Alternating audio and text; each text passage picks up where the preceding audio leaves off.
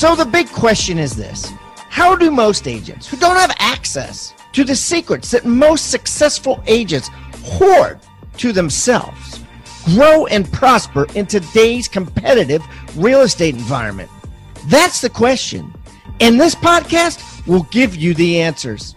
I'm Pat Hiban, and welcome to Real Estate Rockstars.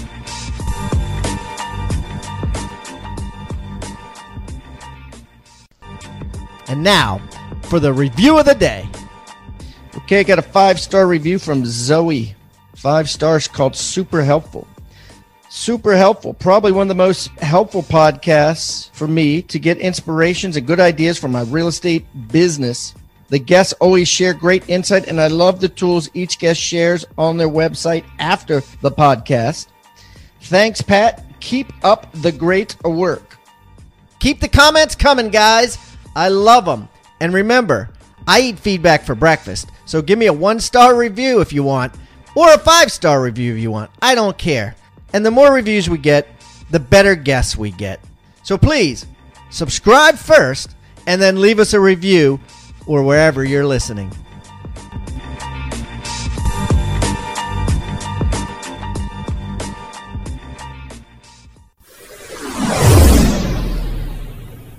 All right, Rockstar Nation, I got a little bit different guest today. I got a guy who's a flipper, and I know I've had some flippers on before, and it's not so much that this is I want to take this podcast to an investing realm, although I do believe that all you guys should be investing. It's a lot has changed, and a lot has changed for real estate agents who should or maybe shouldn't be flipping, and a lot has changed for investors looking to flip. And a lot is going to change even more in the next year. And I wanted to dig deep into this realm current day. So I asked this guy to come on.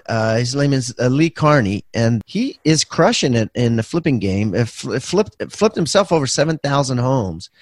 And so anyways, he's an expert in the realm, and we're going to learn a lot from him. So without further ado, Lee, welcome to Real Estate Rockstars, brother.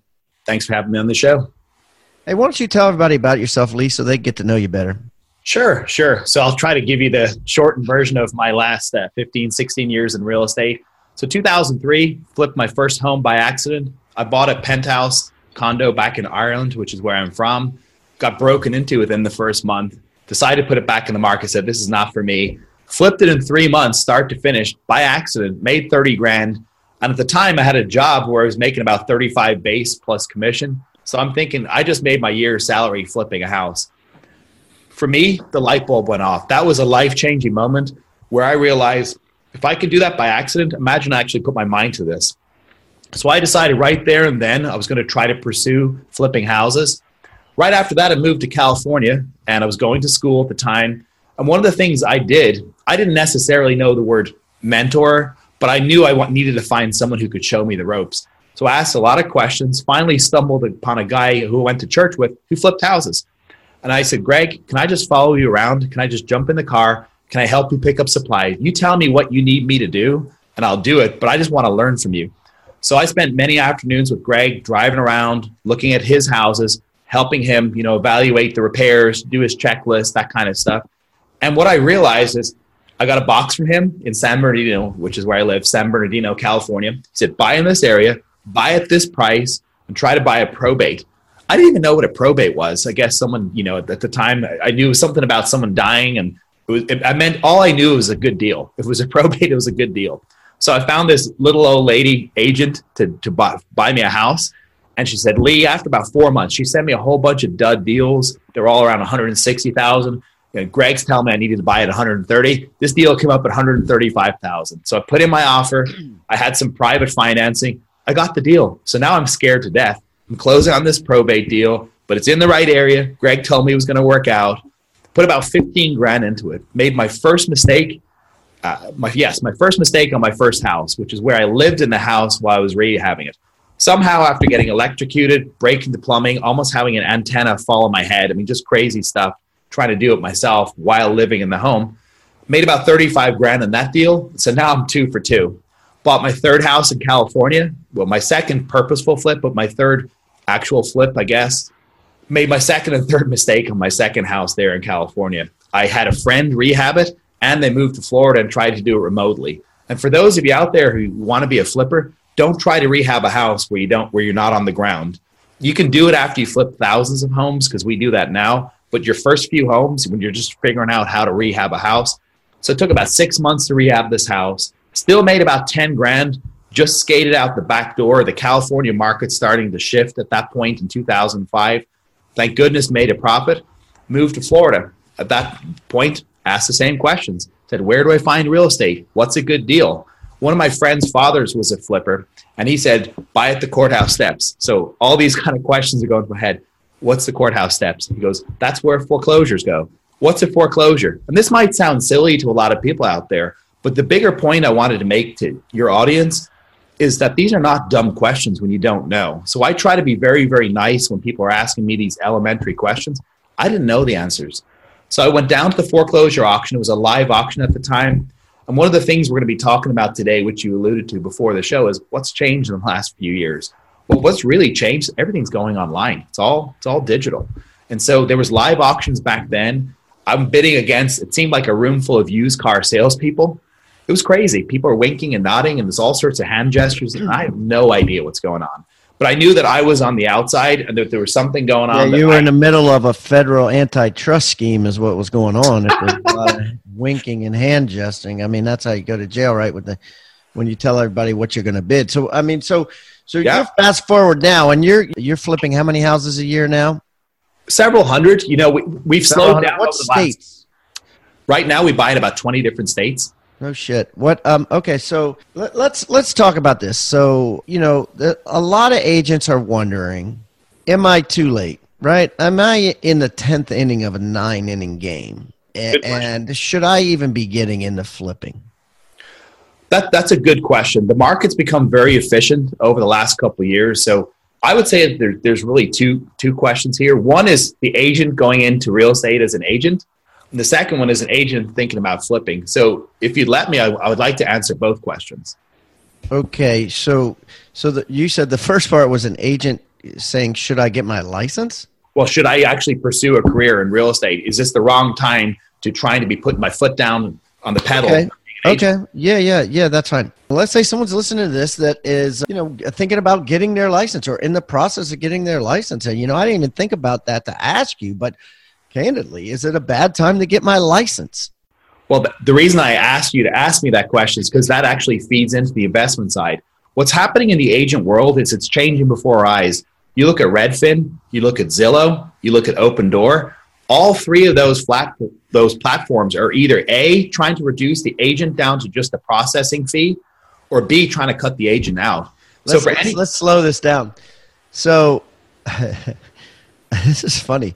So trying to reduce the agent down to the processing fee. I've never heard it put like that.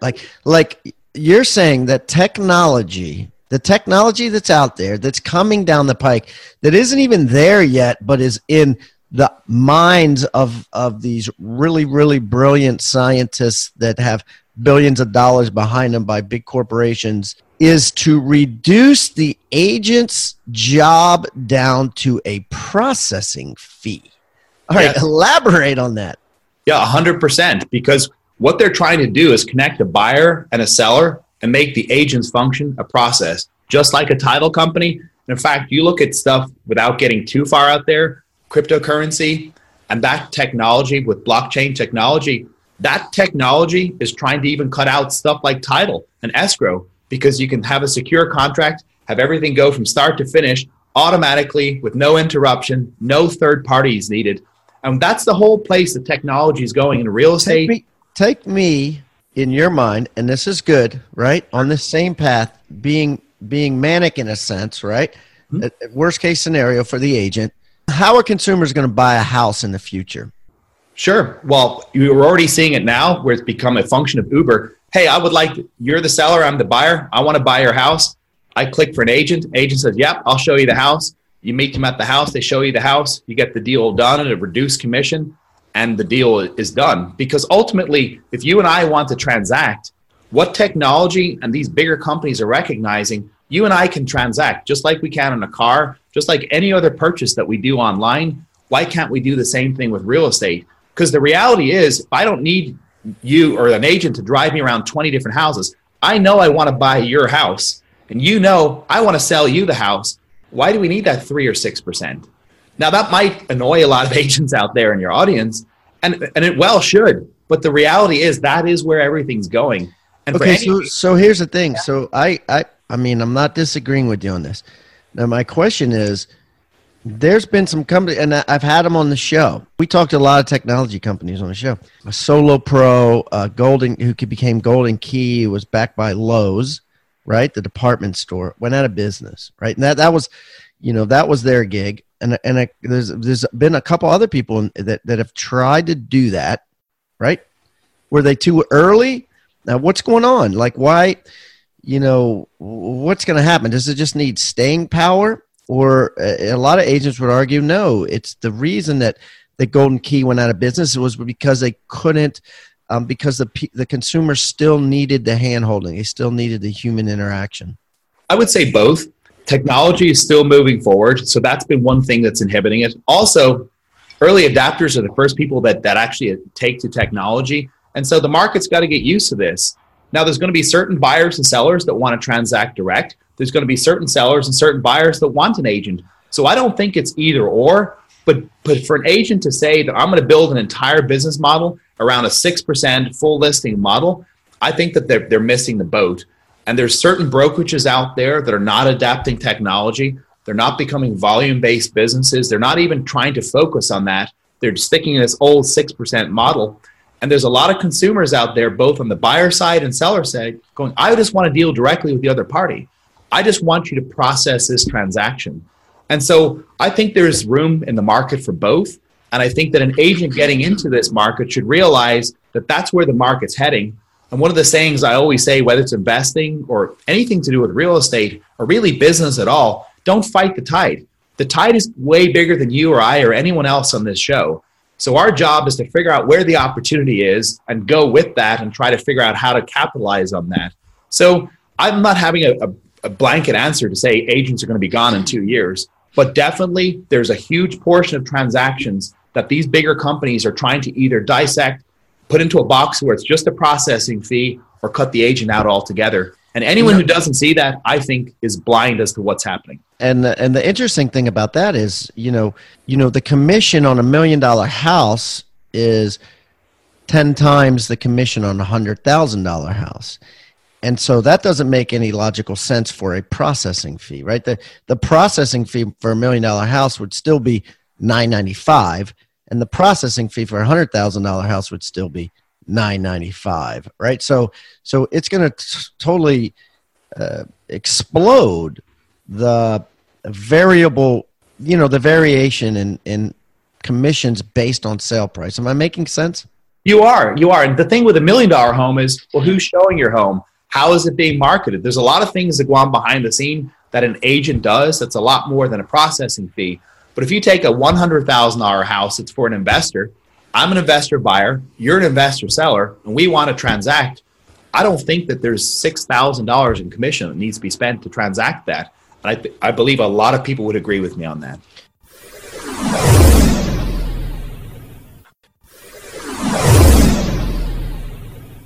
Well, you know who's marketing it? As far as what? The house. Here's the thing. 20 years ago, there was a lot of emphasis of how do I market this house, right? Before the internet, right? Oh, I make this fancy brochure. Oh, I go to the country club and tell everybody about it. Oh, I pay money to put it in the paper. Well, now a house is advertised without the agent. Right. Zillow's marketing the house. That's who's marketing it. Right. There's agents that go on listing appointments that pretend like they're marketing it the way they did 20 years ago and say, right. I'm this all-powerful marketing source. But in reality, in that perspective from compared to where it is 20 years ago today, I don't want this taken out of context saying agents don't do anything, because they do a lot. They work really hard. But compared to 20 years ago, from a marketing perspective, the agent is doing less and less and less. And the people like Zillow and Redfin and Realtor.com right? They're the ones that are actually marketing these properties, not the agent. So it's interesting what's going on in this space. What a lot of these big players are doing are trying to attract leads. And so what's going on behind the scenes is that they're selling the leads. And that's the real hustle behind a lot of these big websites. It's becoming a trap to capture leads. And then the leads get resold to agents. So to your point, the listing agent is definitely working a lot less, because if I put a listing, even if me as an investor, let's suppose it was not licensed, for $99 in most MLSs, I can get my property listed. And to your point, not only is it syndicated to Zillow, there's a couple dozen sites, probably 2 or 3 dozen sites, automatically, as soon as I list it on the MLS for $99, where it's syndicated, and buyers can call me direct. And so what's really, really interesting about that makes a strong case, especially on the listing side, that, yeah, you don't need an agent. And any agent that doesn't recognize that, I really feel like that they're missing the boat on that. Now, to your point about the buyer's agent, they're the ones that are truly working hard, because the listing agent could be sitting on the beach with 20 listings while the buyer's agent is in the car all weekend taking calls at 9 o'clock at night from their buyer and doing the work to show these homes. But what these bigger companies have recognized, if a buyer has found this asset, really going back to your point, not through the agent's marketing, but they just see it online going, I want that house, and you're the seller, they're figuring out a way to connect the buyer and the seller for a much cheaper cost, still make a profit for their company too, and really make that a much more seamless transaction. And so sometimes you can have a case where there's too many parties involved in transaction and they're not needed. So I don't think it's one answer or the other, but I do think it's important that agents that are coming into traditional real estate to just be a real estate agent need to be aware of everything that's going on. My second point to that was and so just to summarize this first answer to the question, guys, it's like, hey, he's saying, yeah, it's still a great time to get into business, but the agent that made 6 figures yesterday will be making 5 figures tomorrow, because the profit per deal will be diminished by technology. Does that sum up your answer, Lee? I think it does in most areas of real estate. There's always going to be certain niches where you're like, for instance, if you're dealing with an older person that is not technology driven, they're probably going to feel very, very comfortable with this traditional model. But if you got, people, the younger generation that's coming up, they recognize, I want the house. They don't want the agent to send them listings, by the way. They don't want that. They want to be able to find their house, and they want to be able to boss around their buyer's agent and tell them which houses they want to see. And that's what's going on in today's market. But the bigger point is, there'll always be people that are willing to pay. It's the same thing with like you mentioned Uber and Lyft, right? If you're in New York and you've got bank and you want to rides, to and fro, you have a limo driver and you're willing to pay that limo driver. You call him Carl and you're like, how you doing, Carl? How's the family? You're paying money. You might be paying $100,000, $200,000 a year for a limo driver. But if you don't want to, you just get an Uber, right? And pay a heck of a lot less. And the same thing, I think what you're saying is in real estate, there'll always be people that are willing to pay to have their hand held, to go through the process and the emotions of it and that sort of thing. But you're saying more people will be gravitating towards the Uber or Lyft model of, just show me the house and I'll type in my offer on a letter of intent online, and it'll go directly to the seller, and the seller will open up my letter of intent. And, oh, by the way, it will be carbon copied to the agent as a favor to the agent, and the agent is welcome to throw his 2 cents in, but the deal, but the agent's not the one in the middle. I think that's what you're saying. Sure. Yeah. So basically traditional real estate was one size fits all. It's like we do a full listing and that's it. What I'm saying is there's 2 other buckets out there, which is the limited, basically a processing fee, and then there's a no agent. These bigger companies are saying, how do we profit and how do we cater to the people who just wanted a process fee and those who want no agent? That's really what I'm trying to say. And that old model didn't address those 2 clients.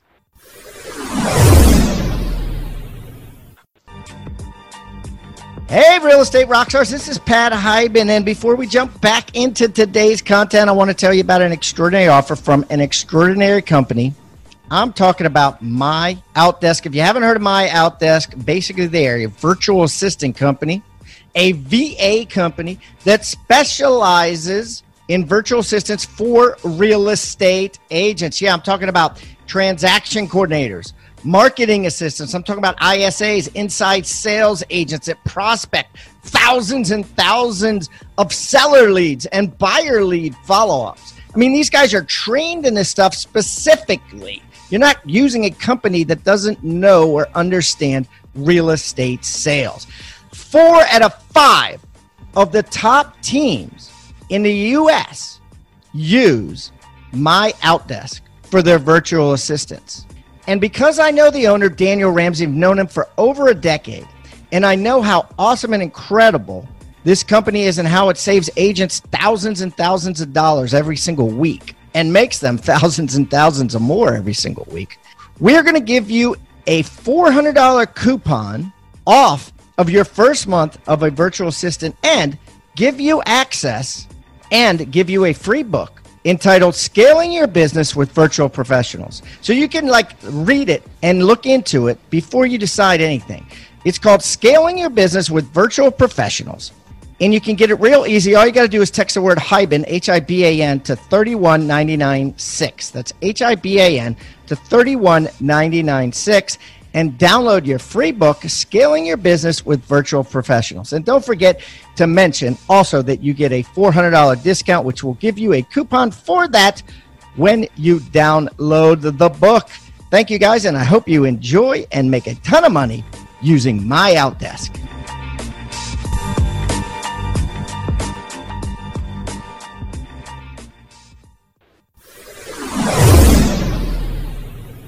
So let's move where we began. I mean, that was a great conversation. Don't get me wrong. I loved having it. But let's move to where we began. Is it a good time for agents to be flipping? I think it is. I think that the strategy that I teach and the reality is that's a timeless transaction or a timeless investing tool is wholesaling. That is the best strategy out there. Wholesaling by tradition is selling it before you buy it. What I mean by that, I lock up a contract that's assignable. And I assign the contract before I have to actually take possession of Get in and get out, right? Get in and get out. Just flip it to. And why? I mean, question is, would you have given that advice 3 years ago? No. 3 years ago, it made a lot of sense to be rehabbing and putting value into the properties because appreciation is a rehabber's best friend because you can go over budget, you can screw up on your exit price, and the market will take care of all those mistakes. Appreciation is a rehabbers or flippers best friend, right? Or absolutely. A rehabber, yeah. Because if you screw up, you've got some cushion because it's gone up in value while you waited, right? 100%. While it took too long. Okay. It took too long, you went over budget, and you're still making money. Okay. What about today? Why has it changed? The market I've seen tighten up. Most primary markets, and a lot of this, we need to take a journey back to the Fed funds rate. So back in 2008, Obama, we're not getting political here, by the way, he was the president at the time, put the rate back to the Fed funds rate was dropped to 0.25%. That basically is zero. Now that stayed at almost zero until 2015.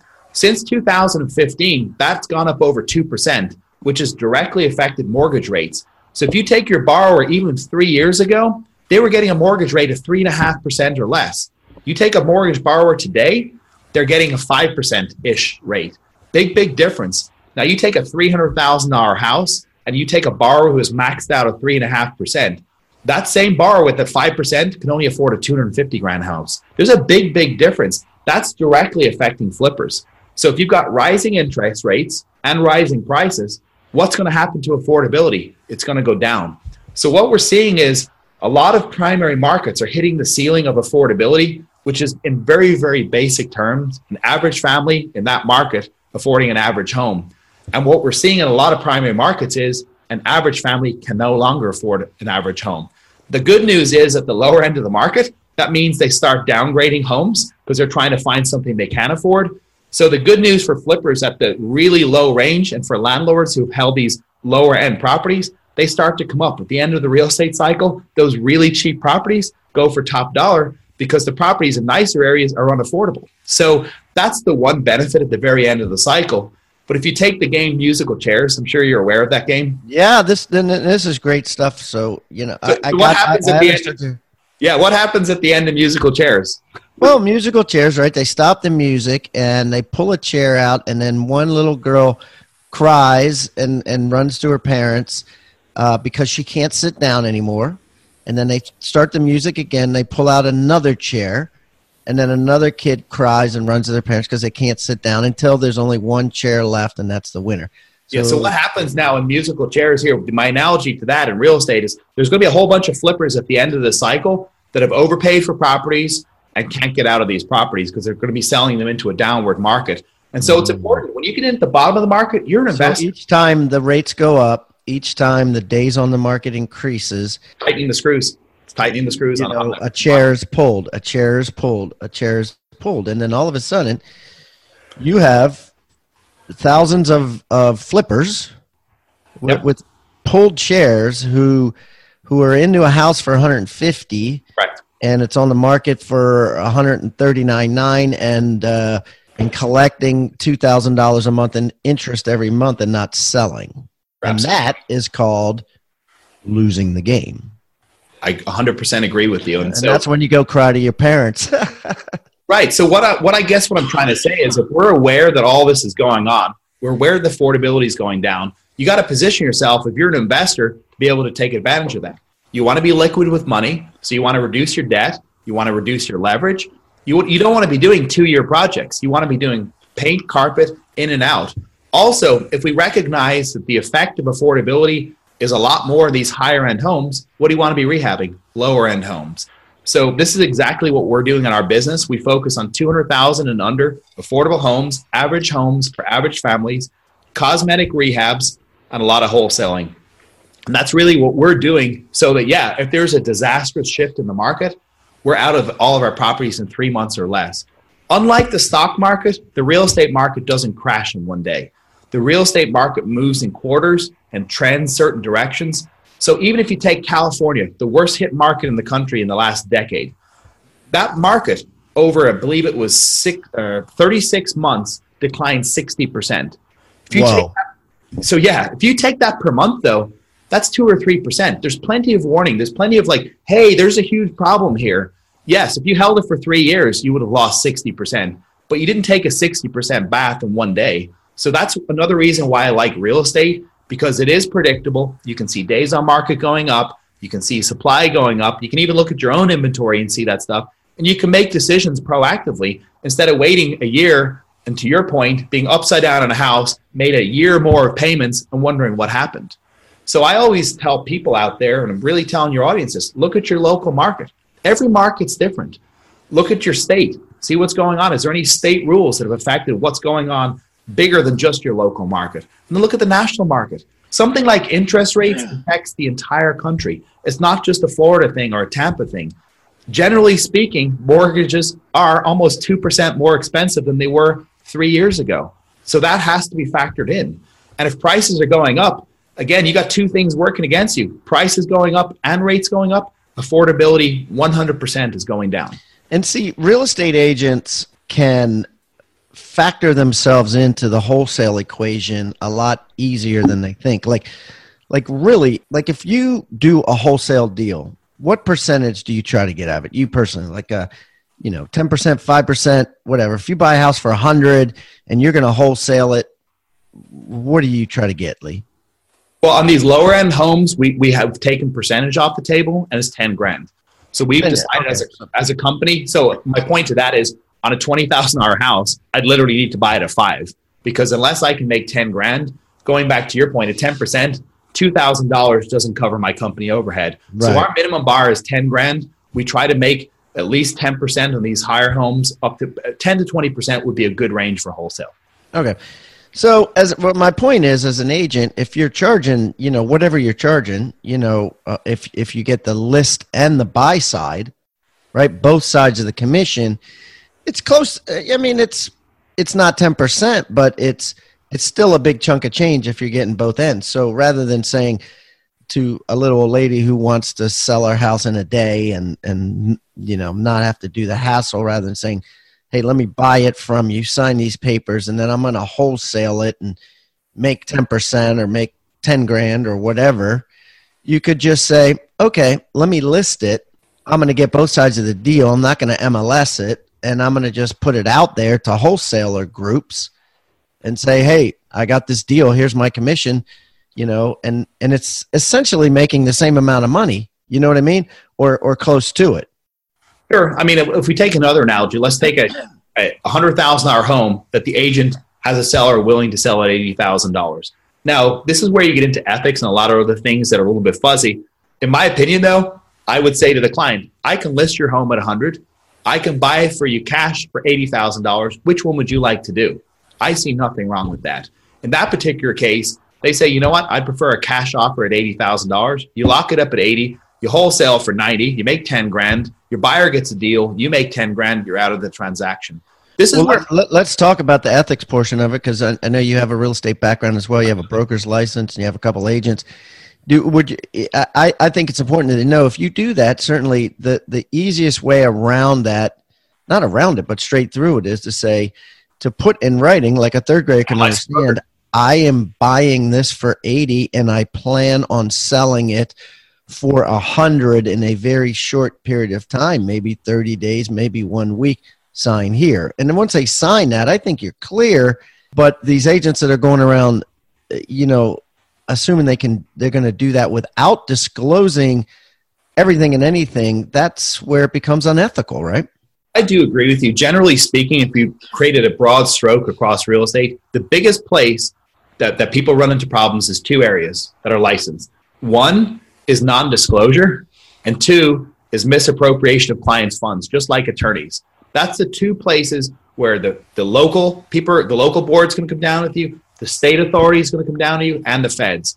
If you lie to the public or you misappropriate their money, that's the two big no-nos. So always when I'm doing a transaction, am I lying to the public and am I misappropriating money? Like the simplest way, by the way, to misappropriate someone's money is escrow deposits. For me as a broker, we never, ever, ever, ever hold escrow, because I never want to be in a situation where I've misappropriated someone's money. That's just my personal opinion on something simple like escrow. I always have the title company hold it. And to your point, disclosure, disclosure, disclosure.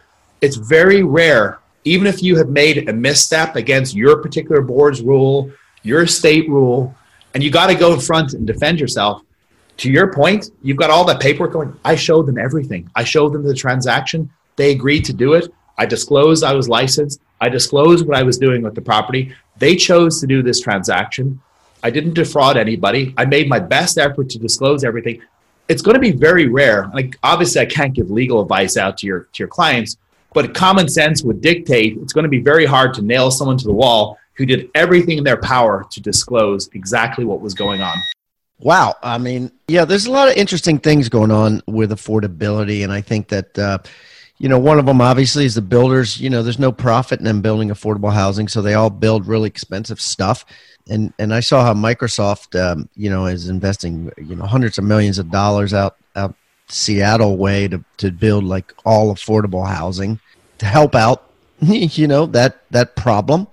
So here's a great question I got for you, and I hope it's okay putting you on the spot like that. But so you got Opendoor, you got OfferPad. Keller Williams has announced that they're creating their own version of that, right? A lot of the big real estate teams have created their own version of that. I really, and as you know, Zillow, who has it's a public company, right? I don't know what their value is, but billions of dollars, right? Has created their own version of that. Do you think they're going to put guys like you out of business? I mean, I think it's just a matter of time before the little wholesalers, the little flippers or whatever, just going to be, a fancy word is iBuyer, but they're basically flippers. They call guys like you flippers, and they call the big conglomerate corporations iBuyers. But can companies like Keller Williams and Realogy and Zillow put you out of business? They could, in theory, but the reality is, in business, you got to find your niche. And so I've been doing this for over 15 years. I've moved with technology. I've moved with the different sources of properties. And so, yes, they might be able to deal direct with one seller and tie up a deal. And I think Keller Williams is right on point with this, because they're taking the hybrid model of the hand-holding model with the cash buyer. You put the two together, you got a pretty powerful tool there in your tool belt, because you're not an iBuyer, you're not an evil investor like me, you're somewhere in the middle. You get to wear your agent hat while meanwhile offering an investor solution. I think that's extremely smart from Keller Williams. But to your point, and also on the back end, there's a commission. You know what I mean? Like, and so with the iBuyer, they may buy it. I don't know how the economics of it's going to work, like what the agent will get, if anything. But I think the benefit to the agent is after it's fixed up and put back on the market for sale, they'll get a full commission. Generally speaking, with the iBuyers, you're going to see reduced commission across the board.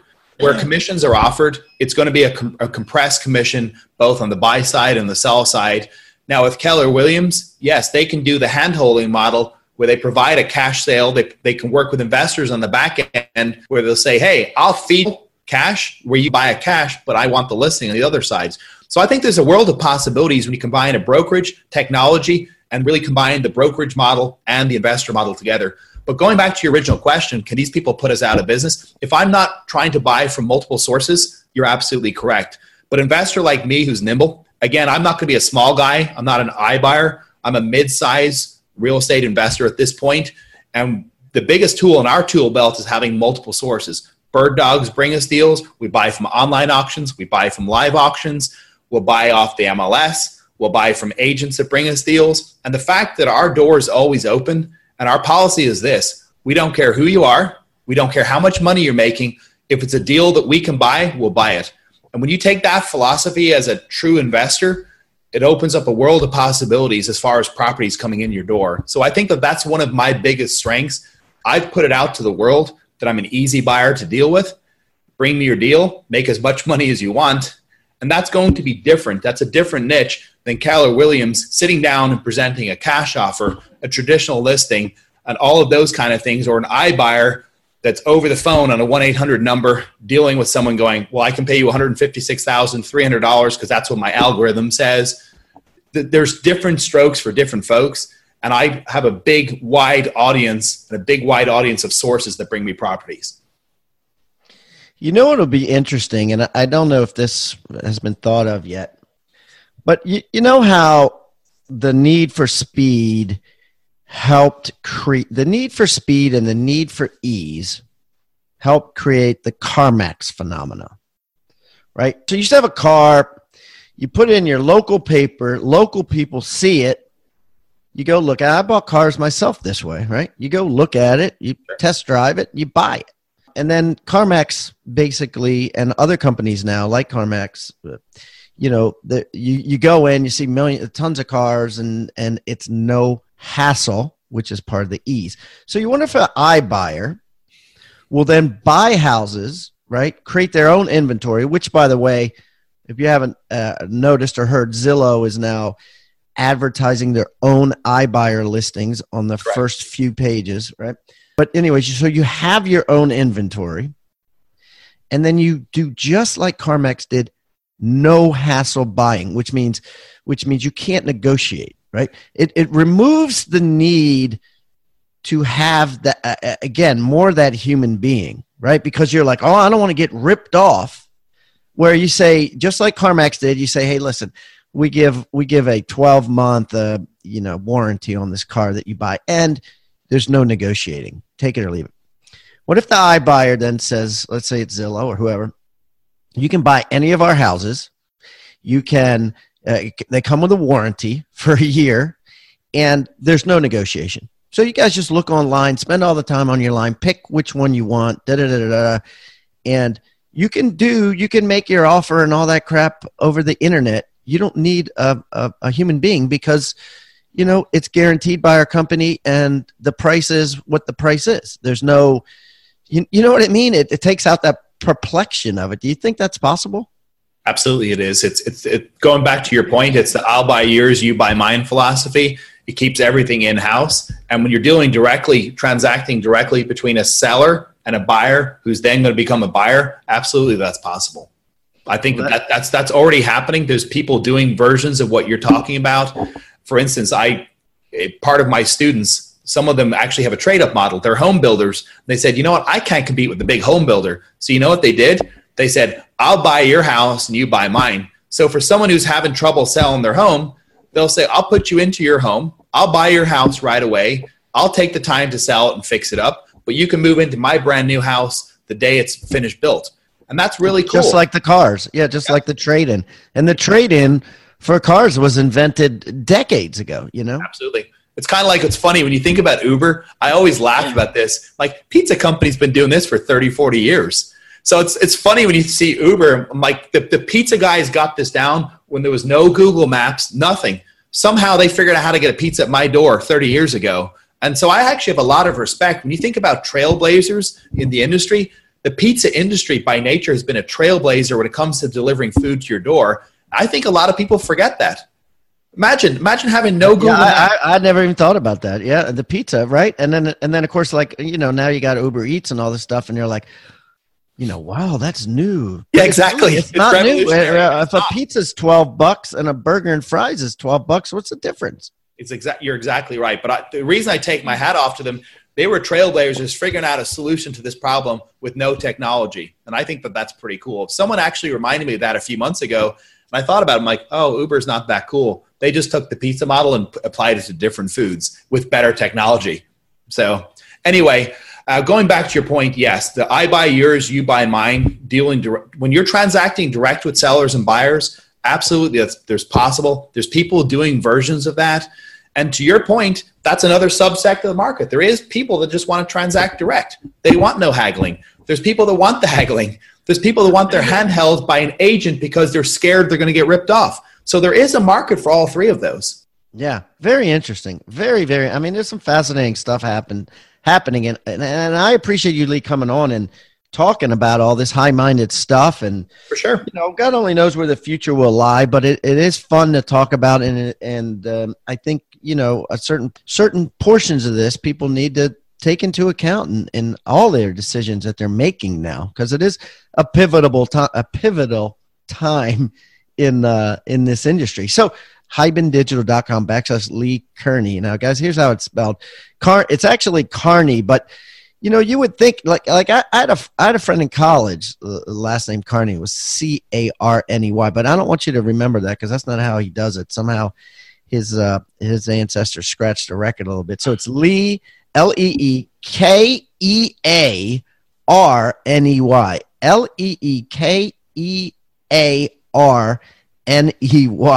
hibandigital.com/Lee Kearney. All his information there. If you guys want to reach out to him, I'm going to put a link to his website, his coaching website. I'm going to put a link to his social media. Everything we talked about will be in the show notes. Lee, this has been brilliant, buddy. I appreciate you coming on. I wish you the best of luck. If I'm ever in Tampa, Florida, I will definitely look you up and we'll break some bread. Sounds great. Thanks for having me on the show.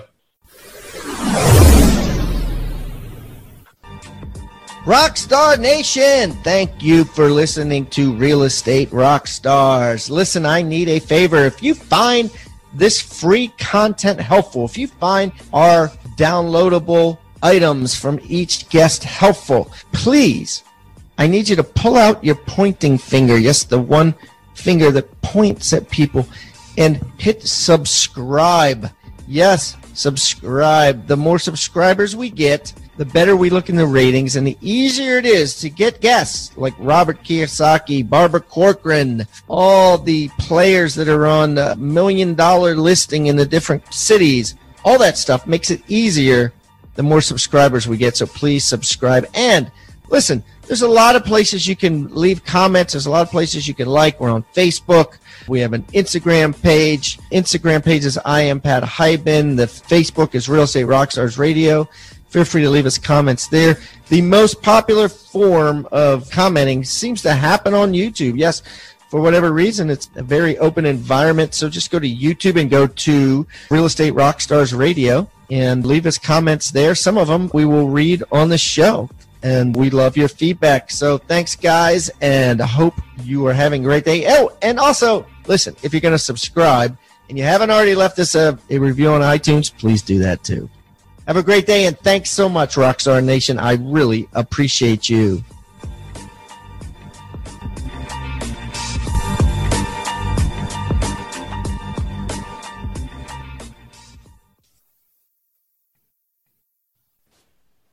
This podcast is a part of the C-Suite Radio Network. For more top business podcasts, visit c-suiteradio.com.